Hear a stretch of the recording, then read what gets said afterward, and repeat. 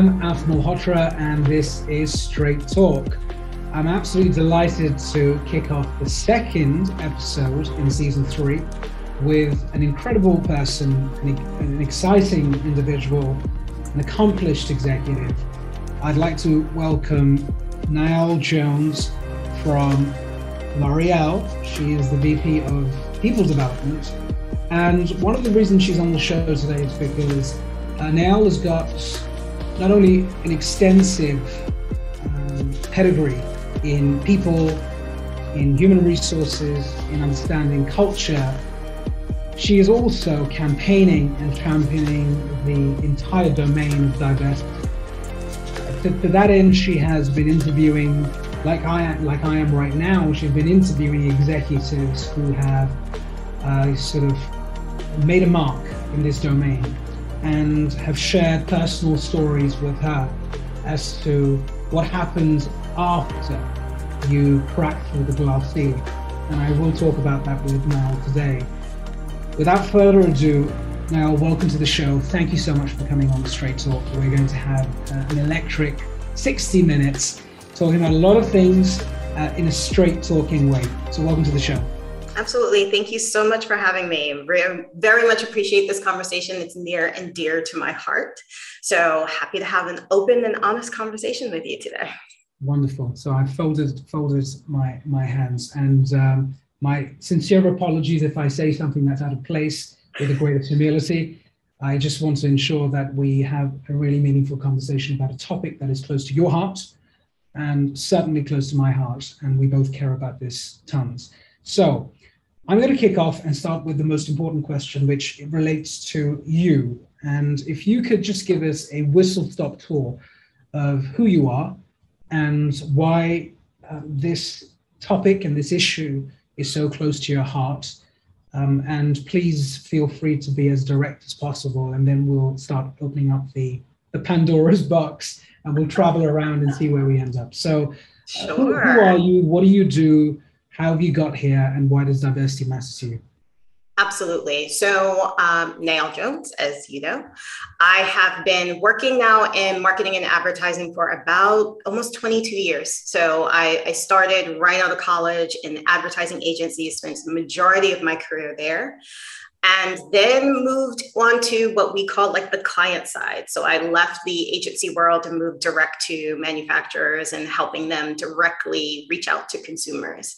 I would say that's a lot of where my passion for diversity, equity, and inclusion started. I started really from the point of nobody really gets how to talk to beyond the general audience. And a lot of coming from the agency side was, let's just talk to the general audience. Let's just do this. And everyone will put it on ABC and everyone will see it because it has such a wide audience, without the focus on nuance and does it make sense? And does this really resonate with others? Is it maybe a little bit inappropriate? Really, that's where it started. But I always felt as though I could not really speak up. And it wasn't a moment of, all right, this is what we have to do. This is what the client wants. Let's just move forward. Fast forward about, I would say 15 years. And I like to say that as I got older, I kind of just had less fucks to give and said, you know what? I'm going to be open and honest. And in 2018, I gave a TEDx talk around really taking the moment to the fact that diversity isn't a trend. And we need to really think and focus on how are we activating this, both from the perspective of reaching consumers and also how are we supporting, people of color, women, LGBTQ plus IA, people with disabilities in what we do internally. And it kind of lit a fire for me to say, okay, I have a seat at the table. I'm not just going to sit here and protect my place, but I'm going to try to shake it up. And that's really where I've been since then. I've been very vocal, very open, making sure I'm reaching out to the right people, bringing those other voices inside, and saying, how do we really just have some open, honest conversations? Fantastic. So you've been entrenched in this, you care about it immensely. Let's first start with the real issue at hand. So I'm going to fast forward all of the noise, cut through all the noise. You're not going to find this on this show, so we're going to go right. So diversity is thankfully being discussed a lot more, I think, globally in every market. So we feel like actually there is someone listening. And the fact that we're having this conversation today and it's going to be marketed and promoted, and hopefully a lot of people will watch it and feel inspired or engaged, is a positive step, a step in the right direction, okay? At the same time, there'll be a lot of skeptics here who say, well, that's fine, but are we really making the sort of progress that we truly want to make? You know, I was speaking to someone recently who was narrating a story from a corporate career here in the UK, actually, someone who is a person of color, as they say in the US, or a person who comes from an ethnic minority, as we say in the UK. And a very successful executive who was narrating a story of how they had to essentially sue the company they worked for racial discrimination after many, many, many years of success. And it was a terrible story because this person's career, which was illustrious and long with great friendships and so on, had to come to a terrible end. And it was a sour end to something that could have been amazing and fantastic. And I asked this person, was it just because you had one bad apple? And he said to me, it was a he said, no, it was something that was going on for a long time. It was systemic, it was institutional. I just had the courage to do something with it and take a bold step. And so it got me thinking about, progress. This is 20, 25 years ago, or whatever it may be. And according to this person, he was delighted that it's being discussed and their movements and their hashtags, and it's all over social media. But actually, have we made a material difference? And so my question to you really is, and of course, you're providing a viewpoint from the United States. You work for a company that you have a role in, and you are in the US, and that's your perspective. And I want to touch on something really important, if I may. Sure. And I first want to say a few things. First, I want to say that diversity at its very basic level is about race and gender. I almost think of it as a iceberg. And I think, well, the basic stuff that you can see, very low levels of maturity, is we talk about race and we talk about the color you are, and then we talk about gender. Are there loads of women? Yes. Are there people from different sort of races and color and backgrounds? Yeah, fantastic. But actually, diversity means a lot more. And there's this issue of discrimination and prejudice and preconceived biases that is not only about race. Okay, so we'll tackle that a little bit later if that's okay. But first, I want to just deal with an important point, which is that certain races, I feel, have been marginalized more than other races. And I'm just calling this out right now because I do believe it deserves to be called out. I think, if I come from an Indian background, so, call me brown, if you want to call it, for those who want to put label us as a color. And I think, when I think about what I've been doing in the United Kingdom, I've been in corporates for many years and worked for American companies and British companies.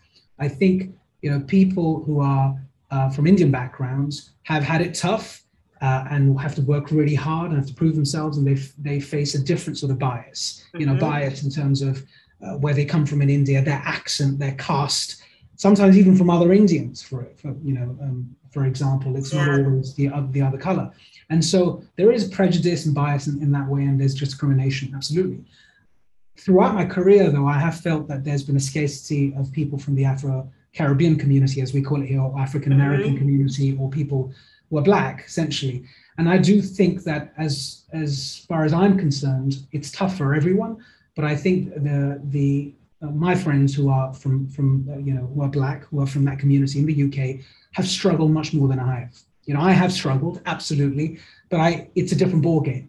And I don't think much has moved. The needle hasn't really moved. I've got to be honest with you. The last company I worked for, and I won't name them, which is a corporation, there was no one, a few Indians floating around, a few people who are brown, and a few other colors floating around, and people from different backgrounds. Not many people from the Afro-Caribbean background or who are Black. Not at all. And I don't think that's changed much. And there are loads of stories and arguments. Well, it's about the funnel. There are not enough people from school going in, all that sort of good stuff. But I'm raising that with you because I just want to talk about real things. Yep. So tell me a bit about what your view is with this. And I don't want to be negative. I don't want to be pessimistic or cynical, but let's have a real conversation like you're sitting here in my living room. And sure. The conversation. So what do you think about what I'm saying?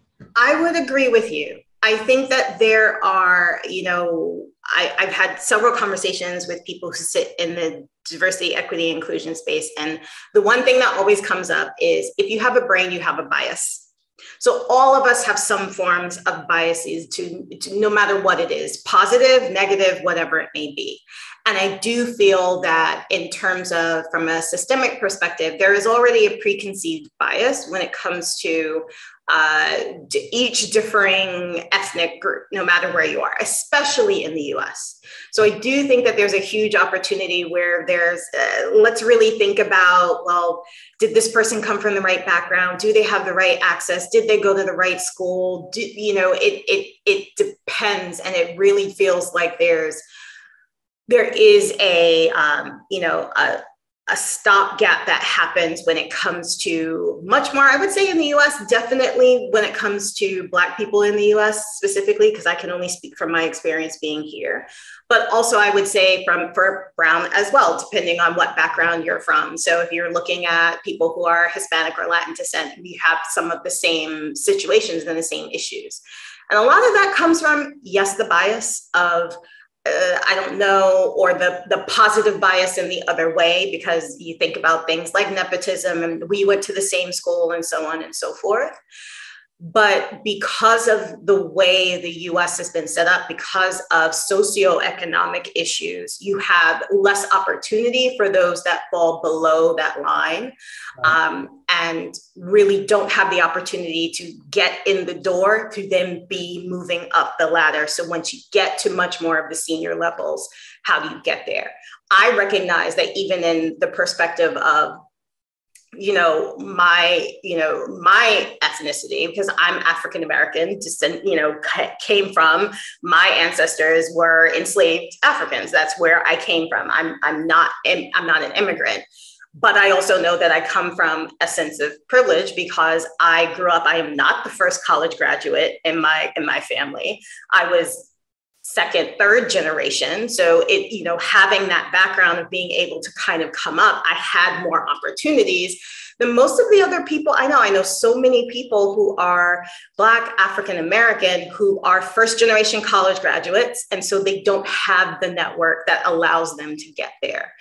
And coming from that, how many live below the poverty line, how many are in different jobs and sitting in opportunities that are not necessarily deemed corporate America or appropriate for corporate America, does have that hindrance when you get to the door and you want to move beyond. There's that bias level of you didn't go to the right school, you don't know the right people, you just submitted a resume through LinkedIn. Okay, great. There's name bias still in terms of I'm not sure if that's something I want, or I don't think that's the right person.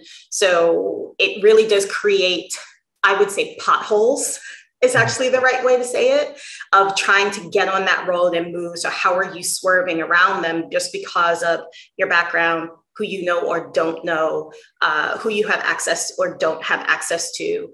And it becomes even worse the higher up the ladder you go. There is, and there's just a dearth of that opportunity to be able to say, do I want to talk? Do I want to do this? And do I want to have conversations? Because I know this person's great and fits in really well with my team, but I don't want to take the moment to kind of step back and say, here's somebody else that I need to talk to, or I really need to take more time. I have seen, being completely honest, I've seen some really good things in at least the marketing industry recently, and more efforts in the US to really start thinking about how do we diversify our candidate pool? How do we reach out and look at other people? How do we make sure we're expanding the schools we visit when we talk about management trainee programs? How are we really reaching out and providing the right opportunity for people to come into the organization? But that's where I think it stops. I'm not seeing then once you get in, are you creating the right environment so that people stay? And I think that's been a big issue, whether it's on the part of the person coming in, the Black person coming in or the Hispanic person coming in, or whether it's on part of the manager and the culture of the organization you're going into. It's tough. I mean, you look at Google, who spent so much money and continues to push and do so much around trying to recruit more diverse candidates, especially Black candidates, and their retention of them is horrible because people keep saying, yes, I've come in, it's great.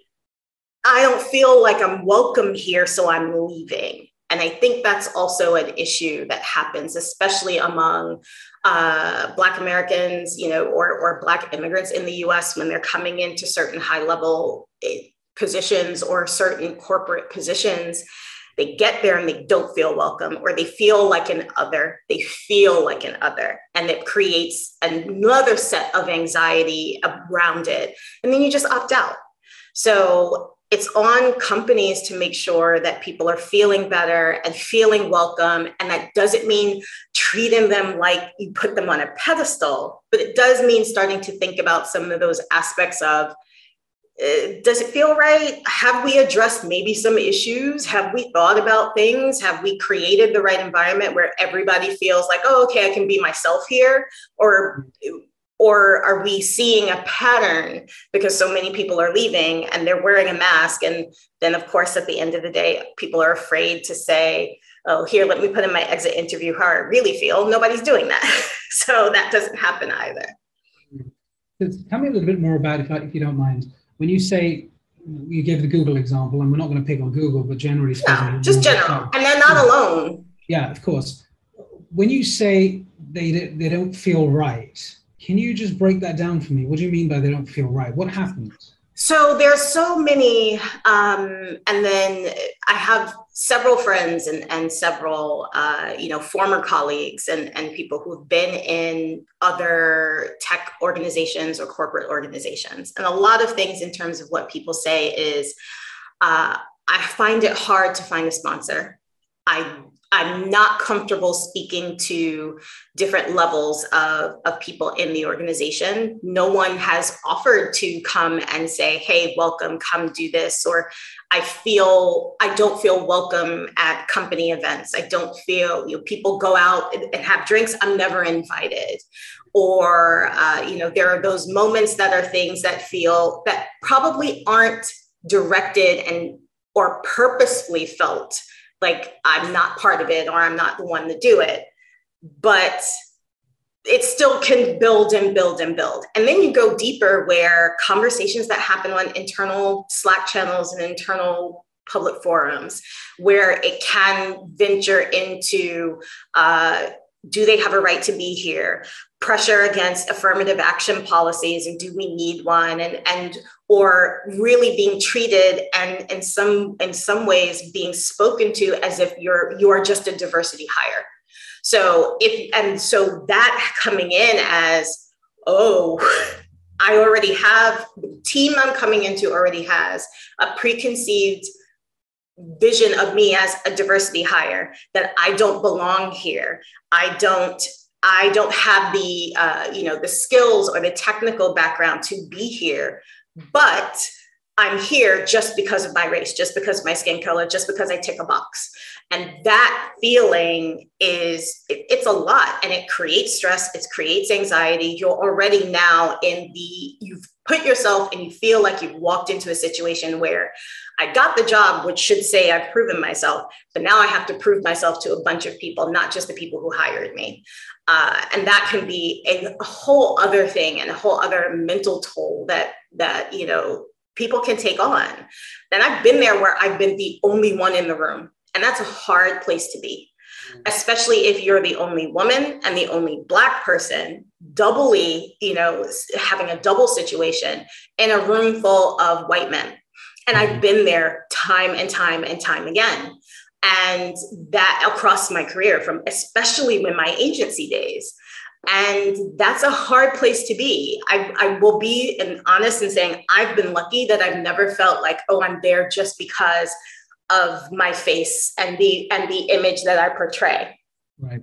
Now, at the time, that wasn't the thing to do. So, I think it might be a little bit different now. And I remember having times where, oh, let's put you in this, new business proposal just because literally I am female and Black. So I check a box and I show diversity. And I think that was, it feels really hard. And it feels like, what am I here as just a token? And if I am here as just a token, is that the right thing to do? And I've heard that from so many, especially when you get to senior leaders. And, and you speak to other, Black women or Hispanic women or sometimes Asian women as well. In conversations I've had, it's like, am I the token? And am I here just because of that? Am I treated because that way? Am I being trotted out to say, look, we're diverse? And then that doesn't feel good either. I think on the flip side, it's the reward and recognition thought process when you think from, traditional HR thought process of, well, let's reward them, let's recognize them, let's set them up for rewards. But at the end of the day, it's like, yeah, do you really believe this? Or is this a PR play for you, not for me? That's a great point. Thank you for being so honest and direct, because I think it's important to tackle these issues. It reminds me of another side to this is Indra Nooyi, who was the CEO of Pepsi, an Indian woman, many, many, many years. In fact, she's now retired and written a book that's getting rave reviews and stuff. I guess there's so many sides to this, right, in terms of trying to get it right. Now, let me be a little bit more compassionate and empathetic towards the leaders who are trying to get this right, because there are some who do want to do the right thing, and they feel a moral obligation and an ethical obligation to keep harmony and to keep things fair and meritocratic as much as possible. How does one get this right, though, is the big question. I mean, we're sitting here having this debate, and we can spend 3 hours having a conversation about the horrible feeling and the shitty experience that you have when you're the only one in the room, and the subtle racism and prejudice. And gosh, I think we should, by the way, I think it's important to let people who are not in our position know that that action and that statement or that missed spelling or that, job title that was incorrect. Gosh, and you're shaking your head because I've been there as well. Or that's not what I actually said. That quote was the other guy who's brown as well. Oh, right. So it wasn't you. No, it's the other one. No, that's not me. Yeah. So it's fine. You laugh it off. You laugh it off. And that's the only way to move forward. Hopefully that'll get better one day. But what would we do, and what do we say to those who are trying to say, well, Naeal, I get this. I get it. So what should I do? What do you want me to do? I always say there are 3 things and 3 ways to look at it. 1, ask questions. Ask your people. Talk to them. And many are open and willing to talk and afraid to do it because they're afraid of retribution. They're afraid of things. But if you openly come to someone and say, I really want to understand, how are you feeling? What's working? What should we start? What should we stop? What should we continue, if you want to use that language? And if you come into someone out of a feeling of, I'm genuinely asking you, people will tell you. You can always tell when someone's asking you a question out of bias or out of ill intent. You can tell good intentions when someone's going to ask you questions. Ask questions. There you go. And then ask your people. You have a whole organization of people. Ask them how they're feeling. And then the second is when they tell you, listen to them. Don't take the step back and go, okay, I asked you, great, thank you. Put it in a file. Great. We did some interviews. We did some focus groups. Here's the report. And then never do anything with it. Listen to what they say. Go back and have a conversation around, do we think this is right? Even if you are working really hard, how people perceive what's going on is some data that you can have on, okay, I've done this. I thought it was resonating this way. It's not, but you're not going to know if you don't ask, and you're not going to know if you don't listen to people.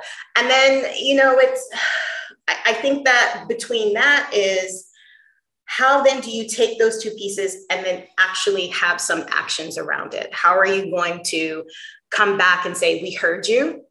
Here's the action plan now for us to really think about what do we want to do with it. We can't do everything, but we hear you that this piece we thought was right is not right. There's so many conversations that are happening, at least in amongst, diversity enthusiasts, practitioners, and just people, consultants in the industry. McKinsey, Harvard Business Review is doing it, that Black people in corporate America are over mentored and under sponsored. So great, we want to help and we want to support. Let's throw more mentors at them. I have 10 mentors. I don't need another one. I have people in business, I have people outside. I've been working for 22 years. I don't need a mentor. I need someone who's going to sponsor me to the upper level, sponsor the work that I'm doing, and make sure that my voice is in the room when I'm not there. And that's what tends to happen. And people don't always say those things, and you're not realizing. So it's the first thing is, let's do a mentor program. Or if it's external, let's do an incubator where we're going to donate and help people get access to things. And I don't need access to people to help me figure out my business. I need access to capital, I need access to money. Those are the things I need. How are you doing that? So really taking the moment to sit back and have a conversation, ask the questions, even if it's uncomfortable, ask the question anyway. As I said, if it's ill intent, you can tell, but if you genuinely want to know, people can tell that as well. Listen to the answer and then try to figure out how you can make some actions to change it. I think that's the easiest thing to do. I think we automatically go, and if you don't feel comfortable do it, then hire somebody to do it. Go. There's so many people who can come in and say, well, let us have some conversations. Let's do some listening circles. Let's figure that out. Let's bring back to you what your people think.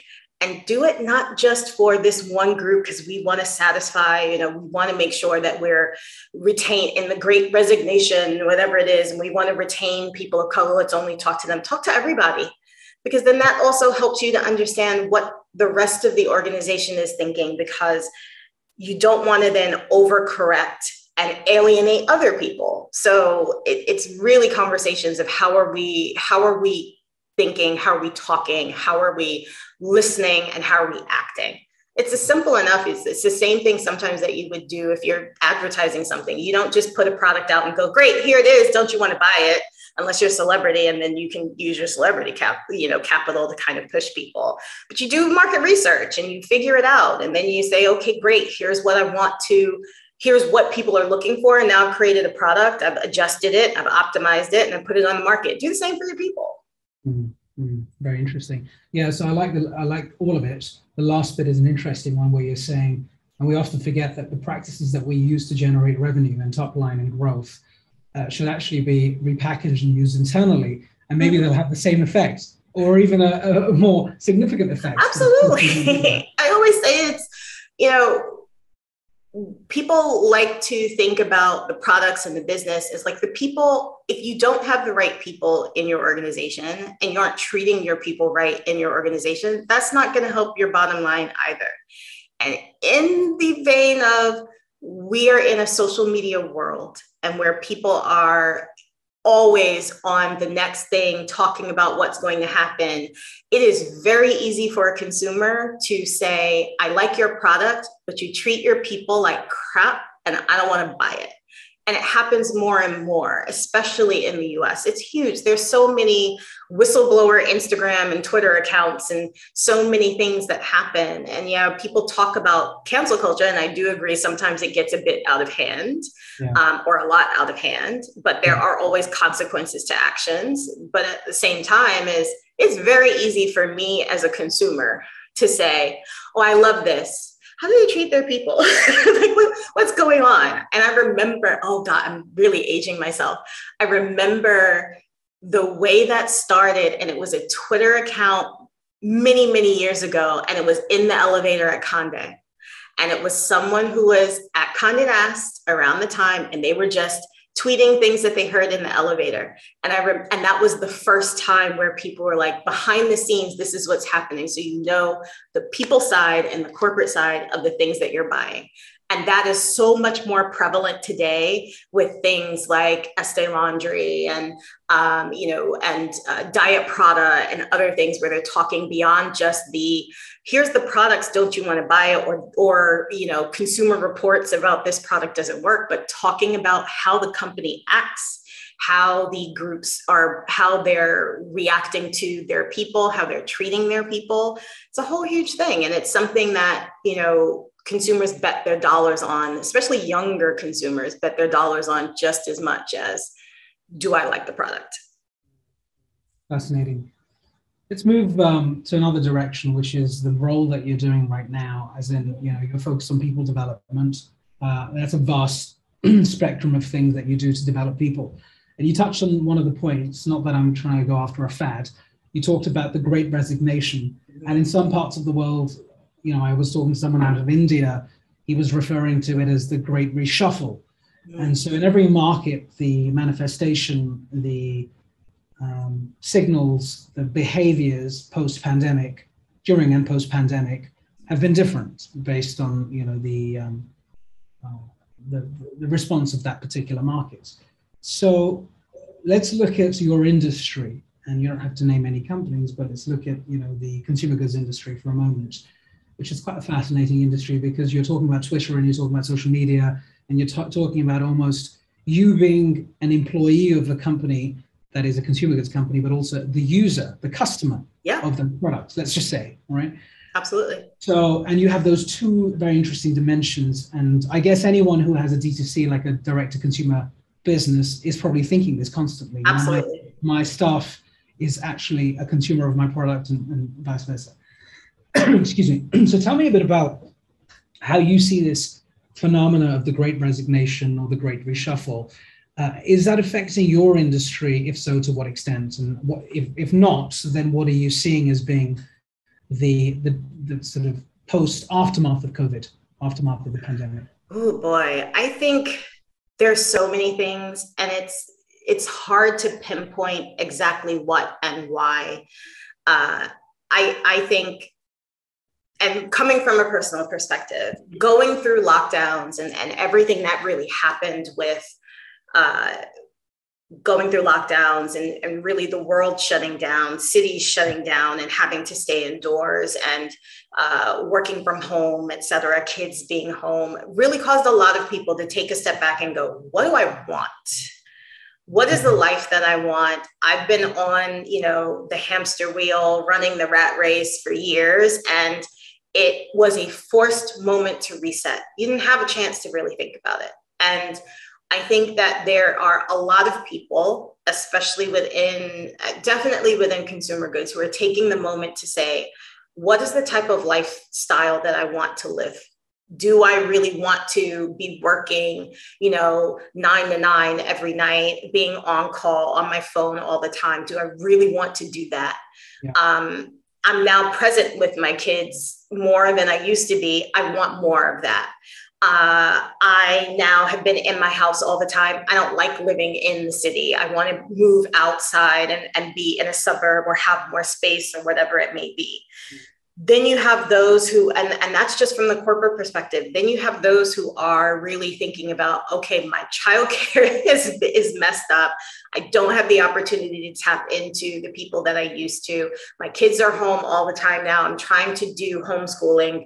Hopefully that will become a different thing, and we'll get back to some, knock on wood, sense of normalcy there. And then others who are saying, this is an opportunity for me to really take a step out and do something different. And I really think that's what's driving it. And unfortunately, not every company is going to be able to say, this is what we want to do, and we'll try to satisfy everyone. It's not possible. So I do think people are in their mindset rethinking how they want to work. So it's not just about the role I'm playing, the money I'm making, but also the lifestyle I want. And does this job allow me the lifestyle I want, which isn't the lifestyles of the rich and famous and the more money, and I want a better car and a bigger house and whatever it may be, but I want to be able to be home every night to make dinner. I want to tuck my kids in. I want to be able to work 4 days a week, and now on Fridays be home and do something personal, whatever it may be. And people are looking for that. And not every company can afford to do it. Not every company is built for that. It's really taking the moment to sit back and go, what are the policies we realistically can do? And being okay with saying we're going to have some reshuffling. We're going to have some people that are thinking about it.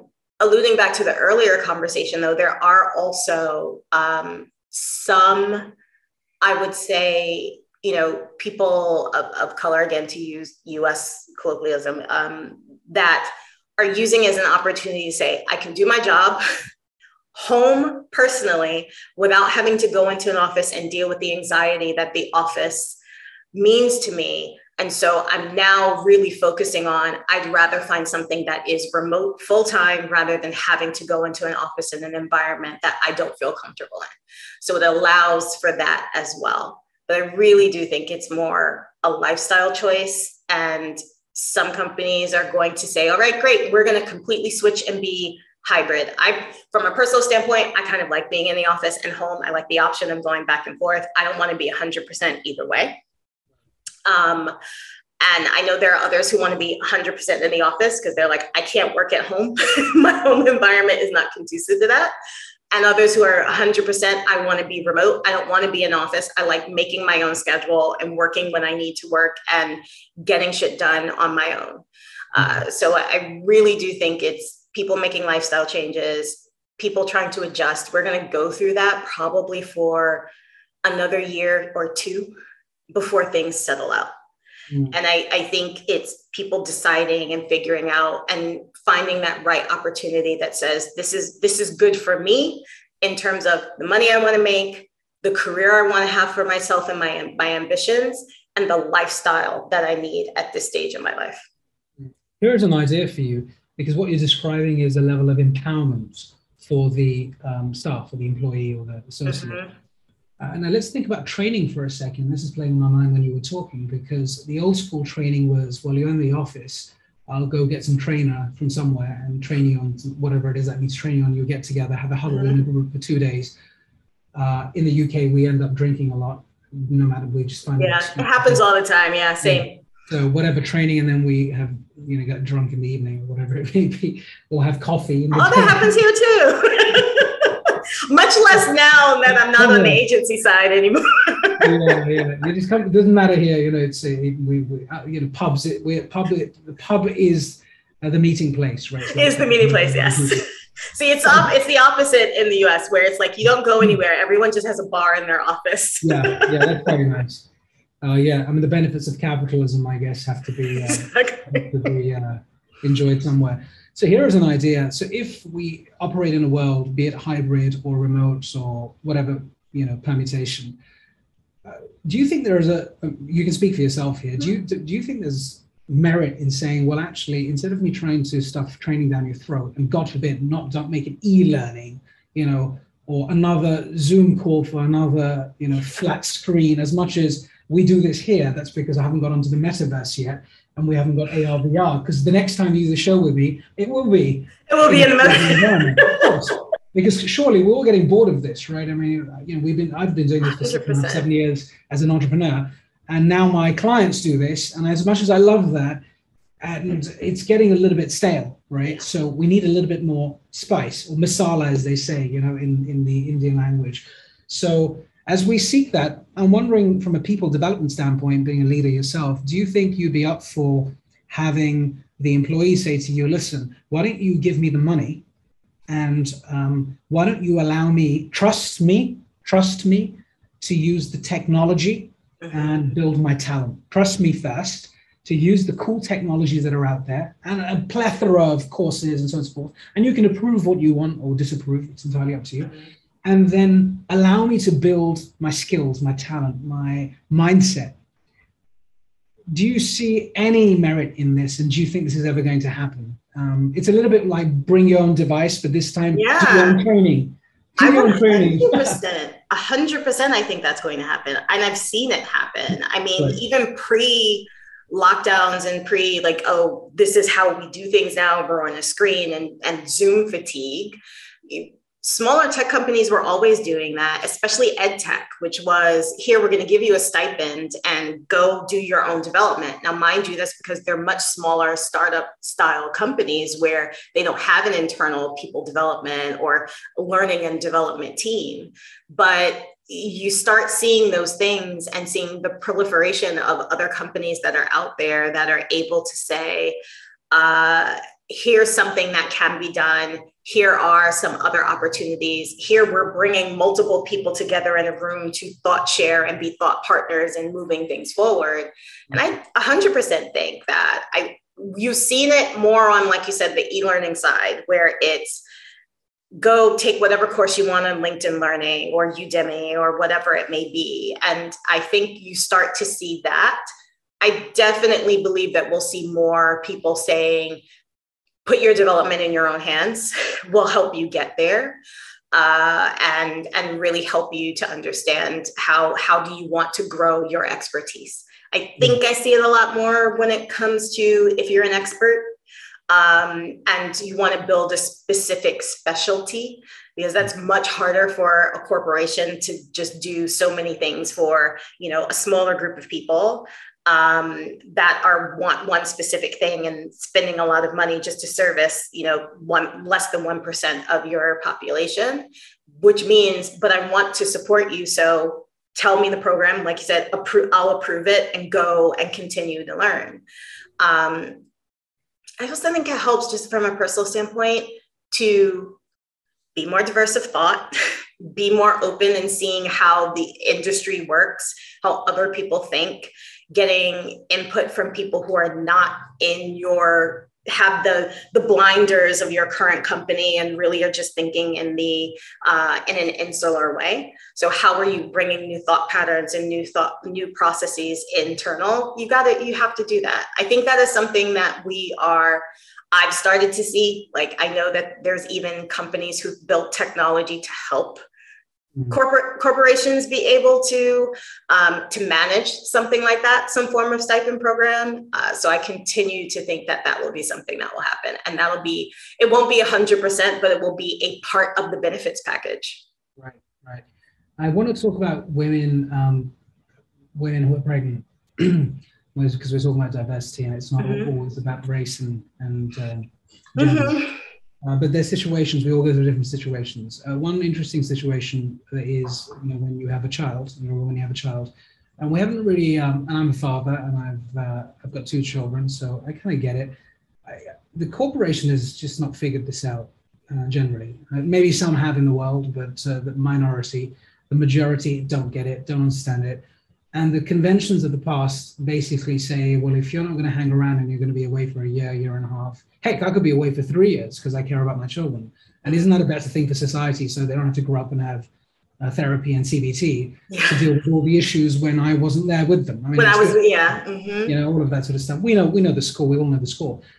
So what do you think needs to be done to support women who have to go and have children for society to develop, and for us to have more people, and for them to have the space to be able to feel comfortable and secure and not anxious and stressed that, oh my God, I've lost 2 years of skills when I go back. Now I've got to go back to the role I was doing 2 years ago, maybe even lower, but everyone else seems to have moved on just because they didn't have kids. Right. That doesn't sound right to me somehow. It doesn't. And, I don't have kids, so I haven't had them yet. So I went, okay, I'm speaking as someone who's single, no kids, to have that conversation. But the truth is, having been around so many others who are thinking about, well, how does that impact my career? I want to have children. Is this the right time? And you have to think about it in the vein of, oh, is it going to hinder my career because I have this ambition? So is now the right time? Should I have done it earlier? Should I do it later because I'm more established? And I think the point of having to think about that feels so wrong to me, that you have to think about I'm ready to have kids personally. I'm in the right relationship or not. And I've decided, I want to have kids on my own, because there are those who decide to adopt or do whatever they want to because they want to be parents. But I have to think about it in the context of, like you said, is it going to take away from my career? Is it going to hinder me? Now I'm going to be out for 2 years, or I'm going to have to take maternity leave and come back. That you have to really think about the presence of, is it going to ruin my career? And it's a hard thing. I remember also so many years ago where it was the thing that was pushed for, all of it, they went and had kids and they came back right away, or, they came back in 2 weeks, and that wasn't the right thing either. Because like you said, and then it's, now you've created issues for the child. And also, not everyone makes enough money to be able to do that and have the right childcare, or to be able to go back right away. And also from a physical standpoint, that's ridiculous to me, because what childbirth does in a woman's body is trauma. So to be able to then heal personally, take care of another brand new human being, and then have to go back to work is just, it boggles the mind for me. I think that if you are, and you have been working for so much time, being able to kind of come back and jump right in and move, there's always going to be issues, and there's always going to be things that happen. I just wonder why we don't have the same point of view with people who go on medical leave for other reasons, people who leave for cancer treatment, or people who have to have some form of emergency surgery, people who decide, I just need to take a sabbatical. We don't doubt or debate those, but we do with women who take extended maternity leave or whatever it may be. And I think that's just a matter of, putting the business ahead first. It's like, well, the business has to keep going. Yes, the business has to keep going. And you don't want to then overload the teams that are there beyond, to say, okay, this person's not here, so you guys are now going to do all of their work till they get back. Mm-hmm. But really making sure that you have the opportunity for someone to come back into a similar role or have the conversation needs to happen. I also think there needs to be more transparency around, how do we make this work? It's so secretive when someone's doing that, and, I want to hide it, I don't want to talk about it, or I'm having this conversation and negotiations behind closed doors. Being able to open that up and say, here's what we're doing, here's the policy, let's all have a conversation, and everyone's situation is different, so we're going to have a conversation with each person individually, is great. And I think that would help in terms of opening doors and making it less of it's a quiet conversation we don't want to talk about, which perpetuates the inequality and the issues that we have. Mm-hmm. It's the same thing around, it is a medical concern, I guess. And people sometimes, especially if they're difficult pregnancies or whatever it may be, it does become much, much more personal. But I think if we're having more conversations around the work process and how we can do that, I think the easier it will be, and the less concerned those who are considering, or people who now have to think about how they want to navigate a maternity leave or paternity leave or adoption leave. That's important. Sorry to interrupt. That's important too, because heck, the fathers, they're pretty good guys as well. I mean, they're not I fully believe they want to spend time with their kids too. And I think that we've got a lot of work to do with dads, because in the Nordics, I think they've cracked the code. Mm-hmm. It's a beautiful system, where you can get a quarter off, months off when you're a father, and even longer when you're a mother, because it takes into consideration humanity. And I think this piece about being human and this piece about consciousness is terribly important now. And it's lovely to see what's happened after COVID, let's be honest. Oh, yeah. I know there's some crappy stuff, but actually in the grand scheme of things, the fact that we're more connected to us as people, to our family members, we have greater levels of sensitivity. We have a much more, profound understanding and appreciation of loss. And if not experience ourselves, we understand the pain that comes from trauma of others. Many have suffered it themselves, of course, and they've seen it either themselves or outside of themselves. I think we're in a better position. And I think hopefully what I'm trying to get from you, and I think I feel really good about this, is that the mindset of an executive is changing too. Yeah. Versus 2.5 years ago. Would you agree with that? I would. Okay. I think from a personal standpoint, I would never have some of the conversations I have with my supervisors or my direct reports that I do now 2 years ago or 3 years ago. I'm much more open around, my mental health and my need for, I need a moment, or I'm not firing on all cylinders today. Give me some grace, and also giving myself some grace. Yeah. I don't think I overwork myself today as much as I did in 2019. Yeah. And that's not to say that I don't work my ass off to do what I need to do. I do. But I also think I give myself a little bit more grace to say there is tomorrow. And you're not your best self if you're not going to actually do the work really well, if you're not taking a moment to say, think. I literally have a Post-it like right here on my laptop that says thinking is working. And it really reframed me to say, let me take a moment and sit and actually think about how to approach this the right way instead of going. And thinking is working. Thinking is working. I think we're all predisposed by, I need to be typing or building a presentation or in a meeting, when sometimes you need to take the step back and say, think before you act, think before you move forward. And it's given me the moment to say, slow down a bit and think. It's definitely, I've seen it across the industry with the more openness around conversations on mental health, and how are we supporting our employees through that? How are we giving them the better resources in that piece of it so that they feel supported and they can take moments and they really can do that. And I've seen a lot more vulnerability as well from leaders to say, it's okay, I'm not perfect either. We'll get through it.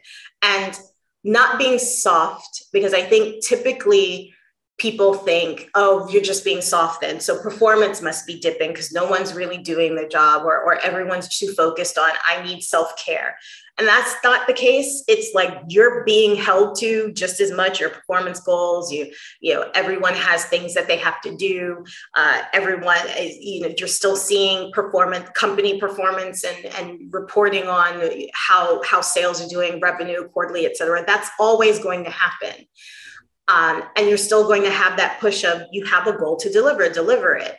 But the way in which you do it and the manner in which you do it and how you're pushed and how you are given some space and some grace, if you I just need 5 minutes, is happening a lot more. And I think that's the most positive thing I've seen. I think it's the best interpretation of post-lockdown world, in terms of the way we work. And some people do want to go further, like I said earlier, and I just want to be home, and I'd rather have the opportunity to make my own schedule, where others are just, I just need some mental support. I just need an hour every Tuesday to go to therapy, which is literally what I told my boss. I'm like, I have therapy at 1 p.m. on Tuesdays. That is my time. I've blocked it. I blocked the half hour before and half hour after, and that's fine. And building that in and being okay with that. I never would have been okay with that in 2019 or 2018. I'm fine with that, and I'm fine with being open with that as well. Fantastic. And that's wonderful. And that's a good way to sort of close. I believe an hour's gone by, but before we close, I just I needed your support on something really. As you know, being at the front and center of this whole domain of acceptance of other people, we call it diversity and all of the other acronyms that we value. I keep losing, I'm always behind the curve, the new ones, belonging and equity. Equality, equity, and so inclusiveness, and that's great. And I'm not being cynical at all. I think it's a good thing. I think there's one thing that is missing, though, which is where I would seek your support, and if you're open to it, which is that I cannot find a central place, and I cannot find a central community without any commercial backdrop, where the economic argument for diversity is clear cut. I call it diversity economics. This is something I care about, and I'm going to be championing as a not-for-profit over the next 5 years. And what I mean by this is diversity economics is fundamentally dealing with the skeptics that you and I know exist, but we don't talk about them. And I'm not going to talk about who they are in the demographics, but there are people who are very powerful who run companies and institutions all over the world. For many people, BLM, diversity, all of this stuff is just fads, waste of time, nonsense. Yep. I've heard it firsthand. I'm not throwing my toys out of the pram. What I'm saying is, let's try and be empathetic. Let's Absolutely. Try and understand where they're coming from, and imagine a world where we can actually convince them. And they may not be convinced with the same argument that you and I are so passionate about, so unfortunately, but they will be convinced with the argument that is driven by data and numbers and economic growth and prosperity and all of those good things. The promise of capitalism, the promise of wealth and all sorts of wealth and progress. So I'm trying to come to a place where we can gather all of the data, information, case studies, stories, published articles, academic papers in a crowdsourced way in one place. No one owns it, in one place. And over the next 12, 24 months and beyond, we start to build a joined up approach to making diversity default, as opposed to it being this thing that you do or you don't do, or you don't do it well enough, or you do it really badly, whatever it may be. I think it needs to be part of how we exist. And I'll give you a terrible example, and you'll probably hold your head in both your hands. But I love Star Trek. Okay, I love Star Trek. I used to watch it. I love Star Trek as well. I used to watch it when I was a kid, and I've been thinking about Star Trek a lot. And why have I been thinking about it since I've been thinking about diversity or diversity economics? Because in Star Trek, you had the Starship Enterprise, and they used to go to these different planets, okay, and discover new civilizations and so on, and hang out with those civilizations, Klingons and Ferengis and Vulcans and so on and so forth. And what I found amazing is that a human, the Homo sapien, like you and me, actually fell in love with a person who didn't look like you and me. Like totally didn't look like you. Absolutely. Would form differently, totally different color, out of the convention, like beyond outlier, based on what we know today. And there was a relationship, and they sometimes spoke different languages, surprise, surprise, ate different foods. And there was a bond, there was a belonging, and these civilizations were harmonizing together. Yes. Let's imagine for a moment that's going to happen in, 100 years, whatever time period it is. I think I would love that world to exist. And I think we need to do whatever we can for the different types of influencers and leaders who are enabling and disabling diversity. Who are enabling and disabling diversity. We need to take care of the ones who are disabling it as well, because they're not going to change. We can't wait for them to die out. We can, but that's not a good model.